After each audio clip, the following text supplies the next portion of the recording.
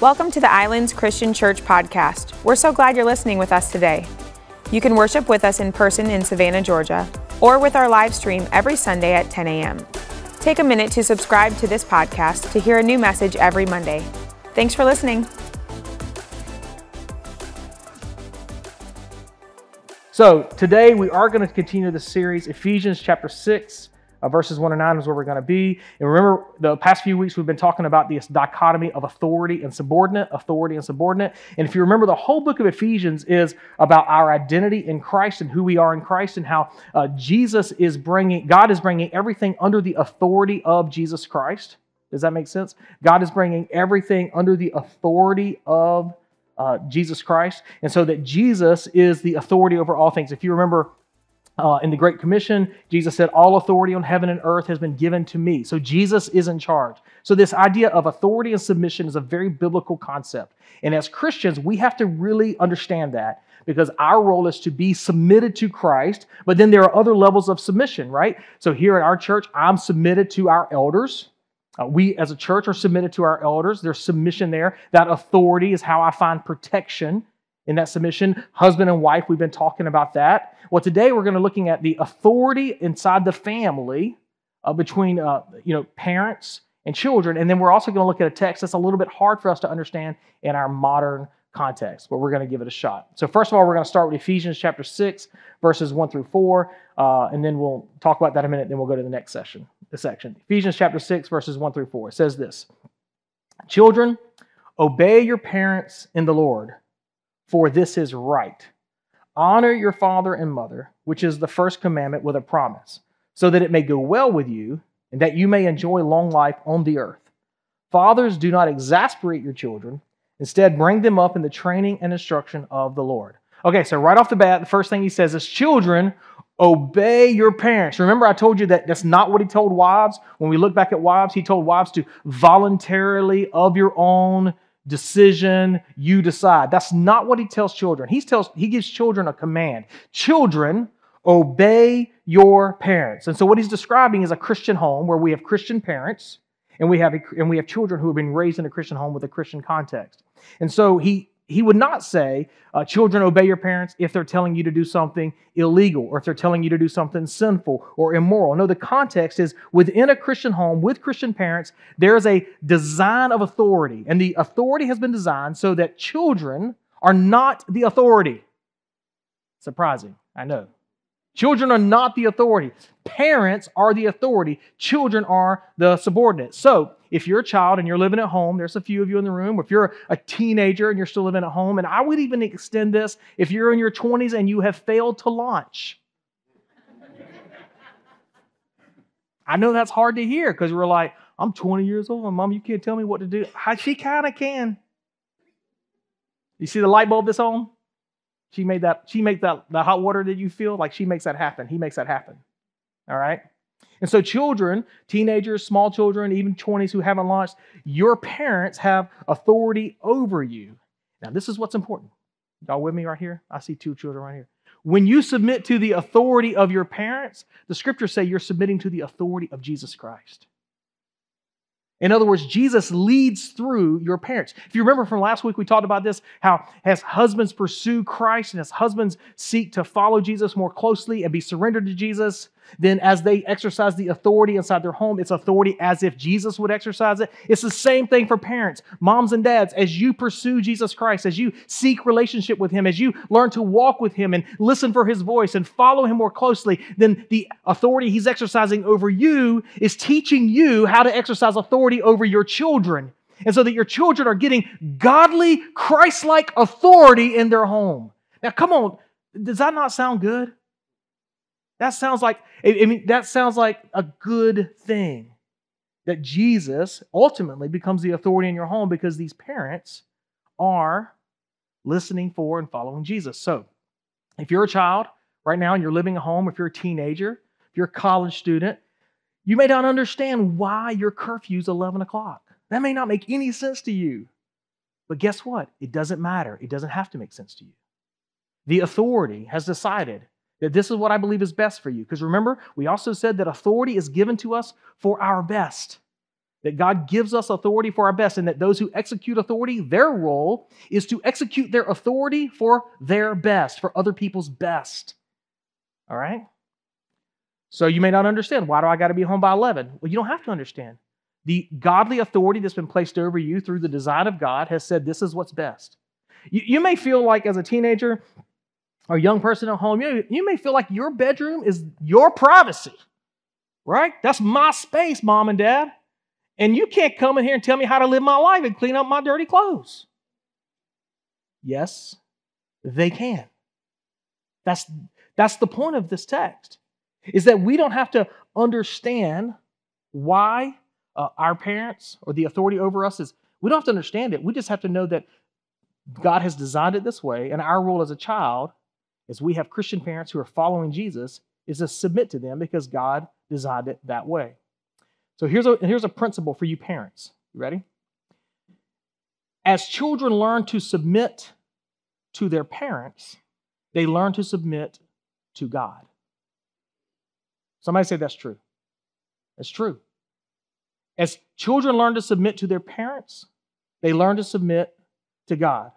This is a principle you can trust. If my children rebel against me, they're also rebelling against God at the same time. If I'm a parent who is coming to them to lead them from a biblical position of authority, and they're rebelling against me, they are also at the same time rebelling against God. Through my teaching them how to respond to my authority, when I teach them to respond to my authority, I'm teaching them to surrender to and submit to and listen to the authority of God. Those things are connected. That's the reason He designed it this way. And I get it. Everybody's house, if you have more than one child, they different. Anybody know what I'm talking about? They're different. I got 4 kids. And some of them are compliant and easy, and like it's, pretty much like you say, hey, go do such and such, and they're like, oh, okay. And then I got others, they're just not as compliant and they're not as easy. And I won't tell you which is which because, they'll be using this against me one day. But I got others that they're not as easy. And so, here's the thing that I'm learning though, just because your child tells you yes and they go be compliant, that does not mean they're being submissive to your authority. That might just mean they're avoiding drama with you. So what I'm learning is to really teach my kids to submit to my authority is not that they do what I tell them, but they respect me as their father. They see the wisdom in what I'm doing and what I'm asking them to do. So that means with some of my children who are more compliant, I actually take more time to explain to them why I need them to do, what I'm trying to get them to do. And I spend a lot of time explaining, trying to help our kids understand. Because I don't want them just to be like, well, I'm supposed to do this because Dad's in charge. I want them to understand the wisdom of the authority that God has placed over them. So that they will also, as they become adults, understand that God has wisdom in His authority over them. You see how that connection works? It's all connected. But we as children we as parents teach our children to obey authority, and then they learn to obey the authority of God. Now, Paul actually reminds all of us that we are called as children to honor our father and our mother. And this also can be difficult, especially if your parents are not believers. And if that's your case for you, let's say you're a grown person in the room or listening to this online, and you hear honor your mother and father, and you think, okay, I got to obey that. But at the same time, you have maybe a mom who's not a believer, or a dad who maybe they're just hard to get along with. Maybe it's just difficult, and you have a strained relationship with your parents right now as an adult. My advice to you on that would be to seek God's wisdom and say, Lord, what can I and how can I obey this passage to honor my mother and father? Because now the command has moved beyond children and teenagers and living at home children, and it's moved to who? Everyone with living parents. So if you have a living parent, this text applies to you. Honor your mother and your father. And sometimes we have to just stop and say, Lord, I need wisdom on exactly how to do that. Right now, I'm learning how to do that. I'm learning how to do that as an adult. As our parents grow old and they need us more, we honor them. We honor them by taking care of them. We honor them by visiting them. We honor them by sharing resources with them. And this is what I'm learning. So my mom is, she's getting older, and we lost my dad about 1.5 years ago. And my siblings and I are sharing this responsibility to take care of my mother, and specifically one other sibling and myself. And managing the own pressures, my own pressures of my 4 children and my family, and taking care of them, managing the pressures of being a senior pastor and leading our church, leading our team and our staff here. And then on top of that, taking care of my mother. It's a lot of moving parts. And so I'm always asking God, hey, what is it you've asked me to do in respects to my mom? I'm not assuming I know.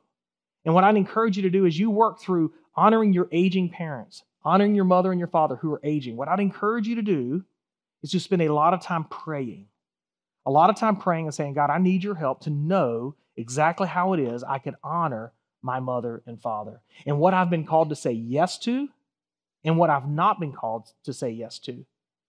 And so if you are sitting in the room or you're listening online, if you have parents who are still living, there is a command on you to honor your mother and your father and to seek their well-being. And so that's where Paul goes next, and that's for all of us.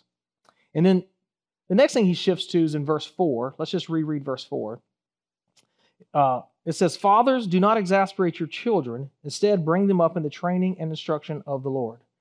Now, I don't really know why he only calls out fathers here. I've actually wrestled with this question a lot this week because I've been like, well, he says children obey your parents, and then fathers don't exasperate you. And I thought, well, maybe that's just cultural. Like fathers have the authority in the home, and like fathers are basically like the total, like maybe they didn't see mothers the same way we see them. I've been wrestling with that question. But then I thought, maybe this is on purpose. Like maybe Paul is deciding to say fathers on purpose because who does the most exasperation in the home where there's 2 parents? Who does most of the exasperation is the dad, right? The dad he's busy. He's running from one thing to the other. He's kind of not paying attention to the details. And he's moving. And people get kind of caught up in his wake in that process. Does anybody know what I'm talking about? Did you grow up with a dad like that? They kind of get caught up in his wake and the turmoil of his own life, and in the process, they are exasperated. So I'm not 100% sure if Paul intentionally meant to only call out fathers or if this was just kind of a cultural thing. I'm not 100% sure, but I think the principle is simply this, that we have a responsibility to not make being a child any harder than it has to be. Like there's a responsibility on us as parents or as a father on how to exercise our authority. This is about how we exercise our authority. The word exasperate means to provoke to anger. Now we know what this looks like. Have you ever been under someone's authority who drives you crazy and provokes you to anger? Anybody ever done that? Anybody? Just me? Yeah. You're like, yeah, you. No one's. You're the one, Saxton. You're the one. But so you've worked in environments where you've had a boss who is just a jerk. It's just hard to get along with, and you think, man, I don't think I can deal with this anymore.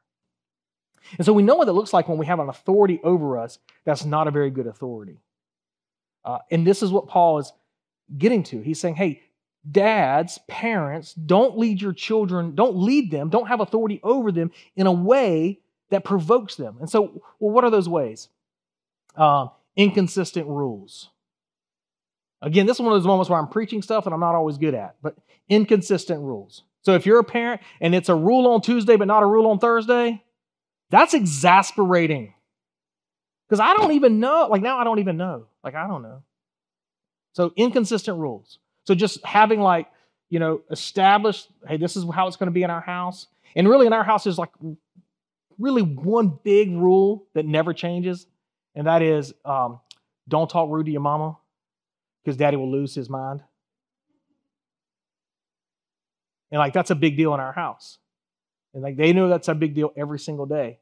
But inconsistent rules. Overbearing strictness. If you have overbearing strictness, if you're just over the top about every little thing, My grandmother Saxton used to say, you don't have to see every bad thing a child does. In other words, you might see that kid climbing over the couch, and if that kid knows you see them climbing over the couch, then you got to correct it because they saw you see them.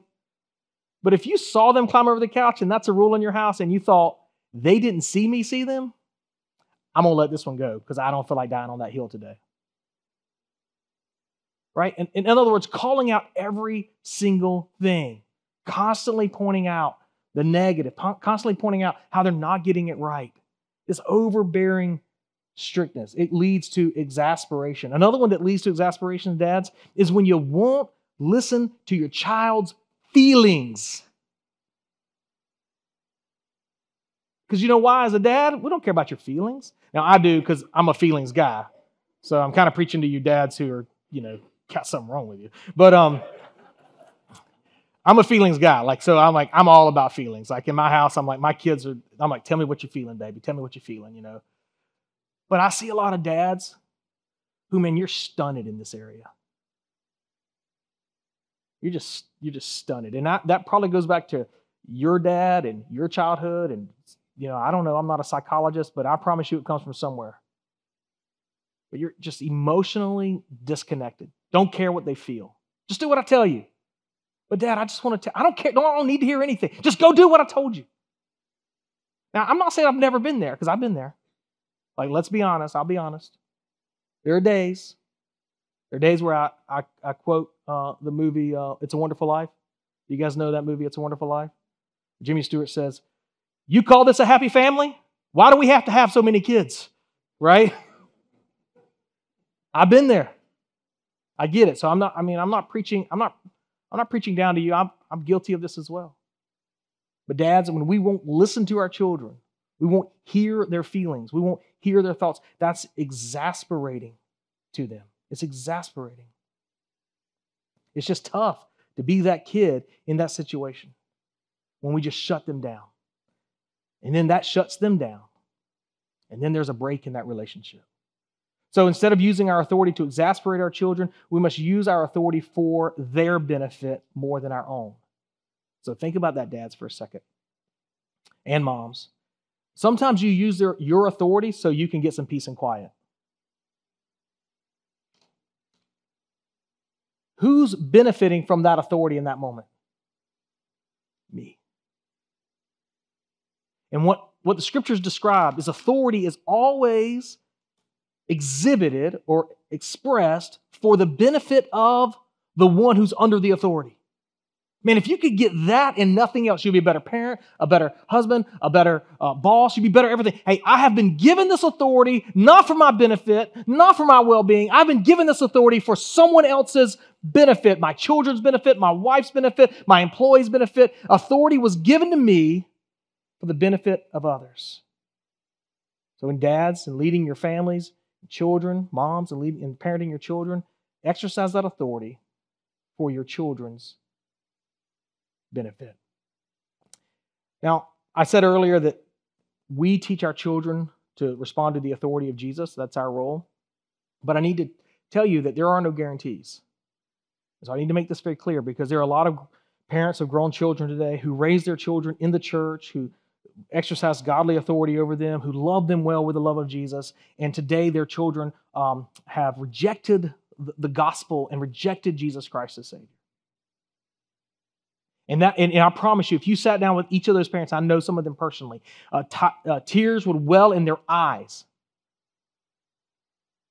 as they wept with you because the one thing that they want for their child or their children more than wealth or a career or happiness, one thing they want for their children more than anything else is for their children to be submitted to Jesus Christ. And they would give up anything and everything if they could get that thing. So I just need to be honest with you.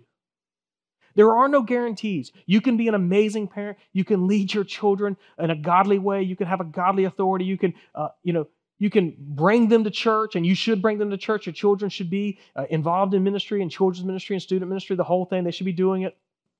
There are no guarantees. It's ultimately your responsibility. But at the end of the day, no matter how great of a job you do as a godly parent, in a godly authority, your children will be faced with the decision whether to surrender their wills to Jesus Christ or not. And that's one decision you will never have power over. It's theirs and theirs alone. And I promise you, those parents that I know of adult children who are not surrendered to their Savior, pray incessantly for that to happen. So be a godly authority over your children. And the text says to instruct them in the Lord. So instead of exasperating them, instruct them in the Lord. Instruct them. Show them the gospel. Live out the gospel in front of them. There are no guarantees, but there's a much higher percentage of your children surrendering to Jesus at some point in their lives. And it may be after you've gone to heaven. At some point in their lives, there's a higher percentage of that happening if you, as their parent, instruct them in the Lord. Instruct them in the Lord. All right, now this next section we're about to read is a little bit difficult to understand for our modern world. It's challenging, and we have to read it with a Roman socioeconomic understanding, Roman ancient culture, which is tough because I don't know how many of you are walking around with that much knowledge in your head, but I'm not really myself, and I read this stuff all the time. So we're going to do our best to wrestle with this passage. So let's read Ephesians chapter 6, verses 5 through 9. Slaves, obey your earthly masters with respect and fear,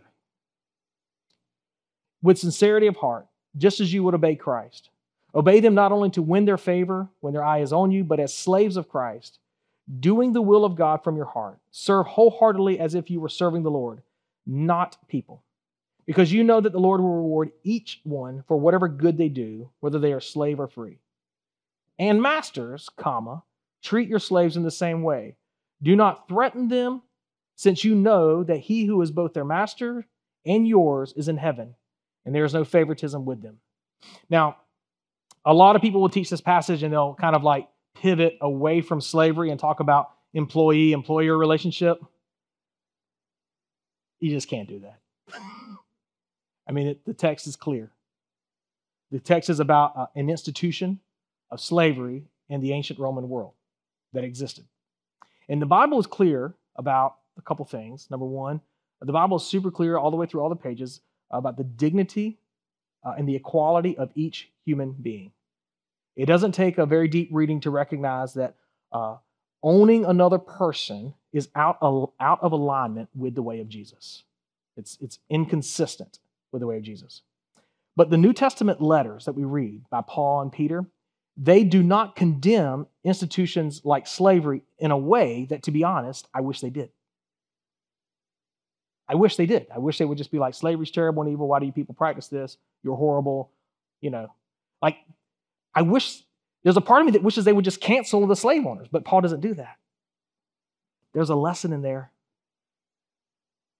There's a lesson in those words I just said. He doesn't just cancel the slave owners. We do have Paul writing to a guy named Philemon, a little short letter. You could read it today. And Philemon's a slave owner, and he's a leader in the church.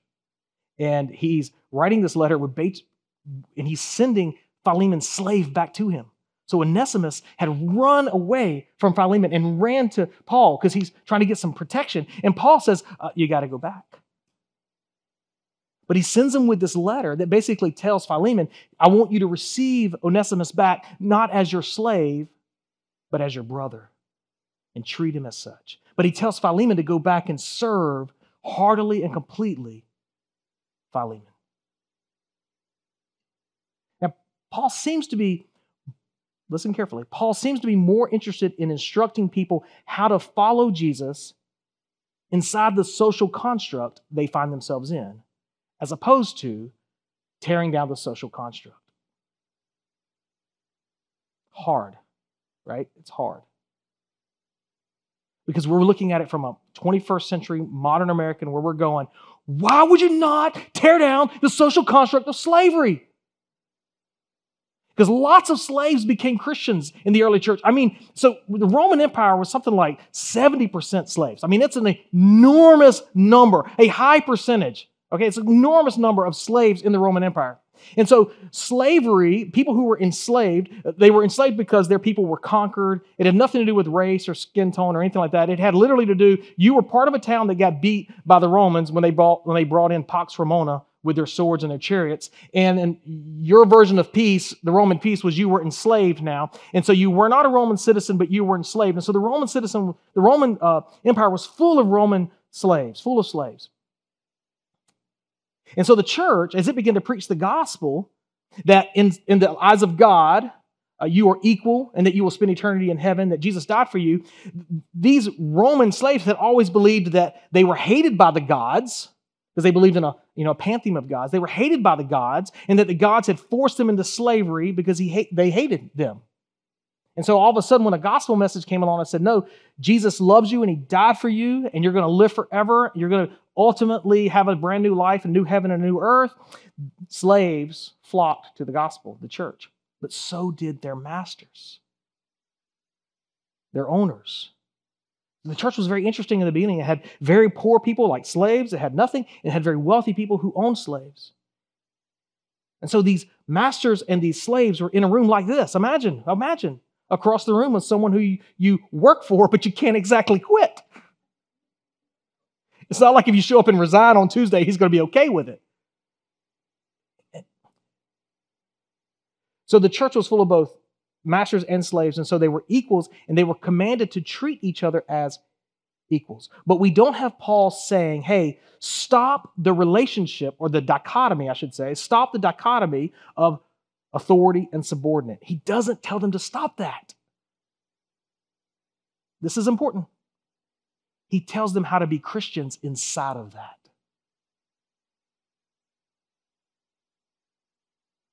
Hey, the dichotomy of authority and submission is here. Now I'm going to tell you how to be Christians inside of that.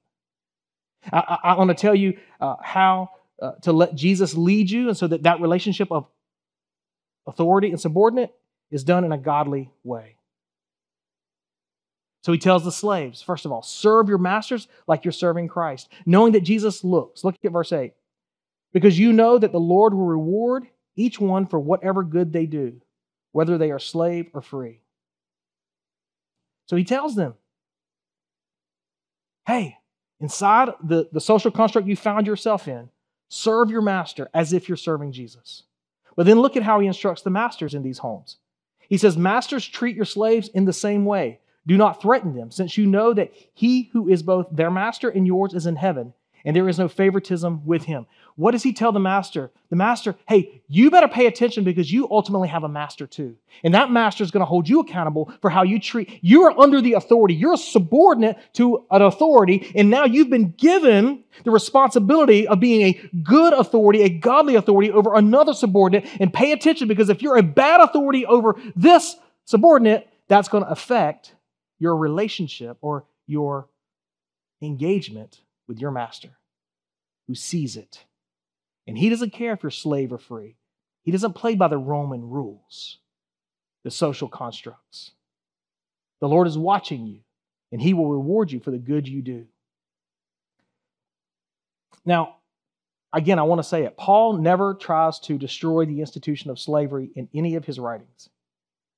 He instead tries to help believers who find themselves in that social construct to both submit to Jesus Christ, and for masters to execute their authority with Christ-like ways, and for slaves to serve in Christ-like ways.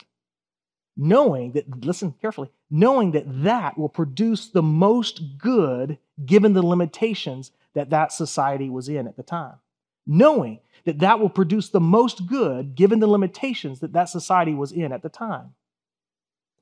Now, there are some socioeconomic realities that are hard for us to understand. But the idea of liberty and freedom did not exist in the Roman world. The idea of freedom of association and freedom of movement, that was not something that existed. The idea that you could set your slaves free, that's crazy. You weren't a slave because someone owned you. You were a slave because of your birth. You were a slave not because someone said, hey, I own you, you're here. You were a slave because you were not a Roman citizen. So basically, not a Roman citizen, you were a slave, or at least a potential slave. And so if I was a slaveholder and I had slaves in my house and we're all part of this church, and I decided, you know what, I'm going to set my slaves free. I'm just going to put them in the street. I'm going to be done with this. I'm going to put them in the street. They would not be free. It would not be like they could go out and go, hey, I want to get a job, and I'm going to buy a house, and I'm going to start my life over. No, that's not what would happen at all. In the ancient Roman world, if I set my slaves out, they would be captured and be slaves in a different household. That's what would happen to them. And so Paul's going, hey, look, within the social construct of this socioeconomic reality, the best possible outcome is for, inside that social construct, is for people who have slaves to be godly and have a godly authority, and for people who are slaves to serve and to live their lives out of submission to Christ, and so that there will be a godly lifestyle inside these homes, because slaves were members of the household. Members of the household. So these slaves, no matter where they went, they were going to be slaves. So just turning them out would not, giving them liberty and freedom would not all of a sudden make their lives better. It actually could make it worse, because they would find themselves in the home of a slave owner who was not a Christian, who was not submitted to Christ. A man or a woman who was not a Roman citizen would have been trapped in a life of slavery regardless of what home they were in. And Paul understood that. So Paul says, masters, you've been entrusted some humans that God loves, and God is watching you. Do not threaten them. In other words, do not lead them like they're slaves, but lead them like they're brothers. You still have the authority, but lead them like they're brothers. And slaves, respond to these people who are in the authority over you as if you would respond to Jesus Christ himself, and serve them diligently. Now, this is hard stuff. And I'll tell you why it's hard stuff. Because we as Americans have a scourge on our history of chattel slavery. And we hate to talk about it. We like to pretend it's not real. We have this scourge of chattel slavery on our history, where generations of Africans and their descendants were owned and sold like cattle, oftentimes by Christians and defended by power and authority of the church. Our history within the church related to American slavery is not good. Our history within the American church as it relates to slavery is not good. Now, that's not to say there weren't pockets of good, because there were. There were abolitionists within the church that did good work. But by and large, believe it or not, most Christian leaders supported American chattel slavery. And they used passages like this to do so, not only to the white owners, but to the black enslaved. So the Bible was, did you see how I explained that? Socioeconomic realities of Rome. I laid all that out for you. Did you see that? They didn't do that when they were teaching this to black slaves. They just said, you see what the text says? That's what's up. If you've never read What to the Slave is the 4th of July by Frederick Douglass, I dare you to read it. Dare you to read it. Because he holds his harshest words, much like Dr. King does in letters from a Birmingham jail. He holds his harshest words for the pastors and the members of the clergy,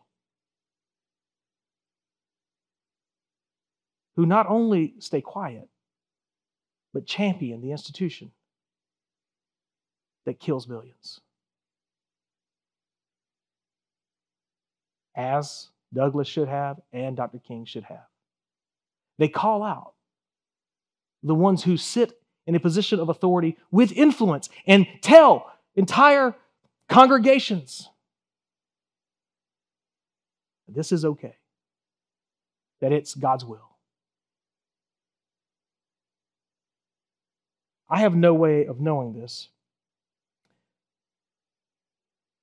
but the socioeconomic realities of Rome, this is what I do know. The socioeconomic cultural realities of ancient Rome and the socioeconomic cultural realities of early American history are two very different things. In other words, in early American history, we did say all men are what? We did say that. The Romans never said that. That was something the Romans would have never said. They're like, all men are, no, they're not. Romans are created equal. Everyone else are dogs. That's what the Romans would have said. So it stands to reason that Paul would be like, hey, yeah, that's what the Romans believe. We got to figure this out. But in American culture or socioeconomic realities, we believe that all men are created equal and endowed by their Creator certain inalienable rights. And among these are life, liberty, and the pursuit of happiness. Like this was our founding document. This was at the foundation of who we were.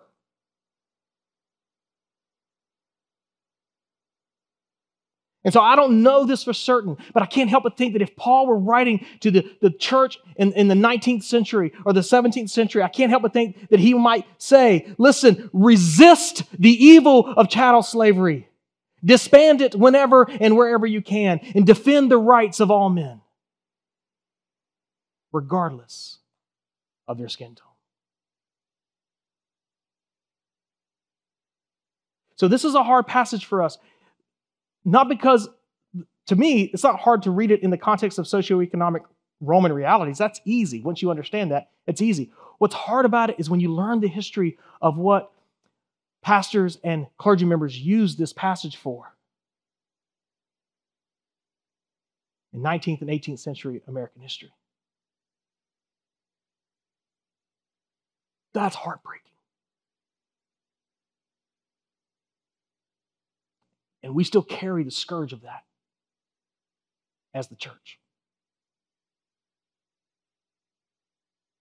And the reality is that slavery is evil and destroys the dignity of men and women made in God's image. And sadly, it is still happening right now as we speak all over the world.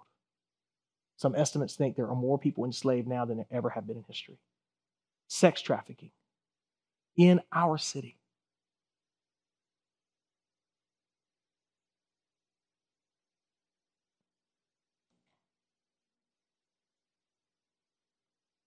So here's what we learn from this. Today, if you find yourself in being a place under authority, then we must learn to submit to that authority as we are submitting to Christ. Unless we are asked to sin or practice any dishonoring actions toward God, we must submit to that authority. We must serve the one in authority over us as if we are serving the Lord, knowing that Jesus is watching us. And if we find ourselves in a place of authority, and most people here are in some level, over people, we must serve them and care for them as equals and never threaten them. But instead, if you have been given authority over another person, a child, an employee, we must seek their best. We must seek their greatest flourishing. Because we are under the authority of the great Master Jesus, who leads us and serves us, seeking our best, pursuing our greatest flourishing. He exercises authority over us like that and calls us to exercise authority over others in the same way.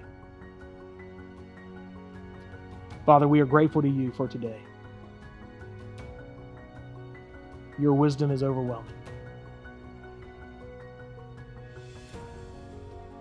I pray that you would help us to be men and women who obey passages like this.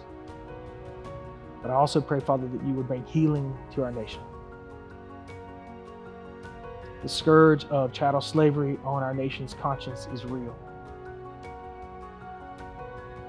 We feel like it was so long ago, so long ago, but Lord, in the course of human history, our country is not even that old. So will you move among us as Christians? Will you cause us to be men and women who serve others and love others and seek to lead others to your Son, Jesus? And may you come and heal our land quickly. In Christ's name we pray. Amen. Thank you, friends, for being here today. I hope you have a blessed week and a wonderful, amazing day.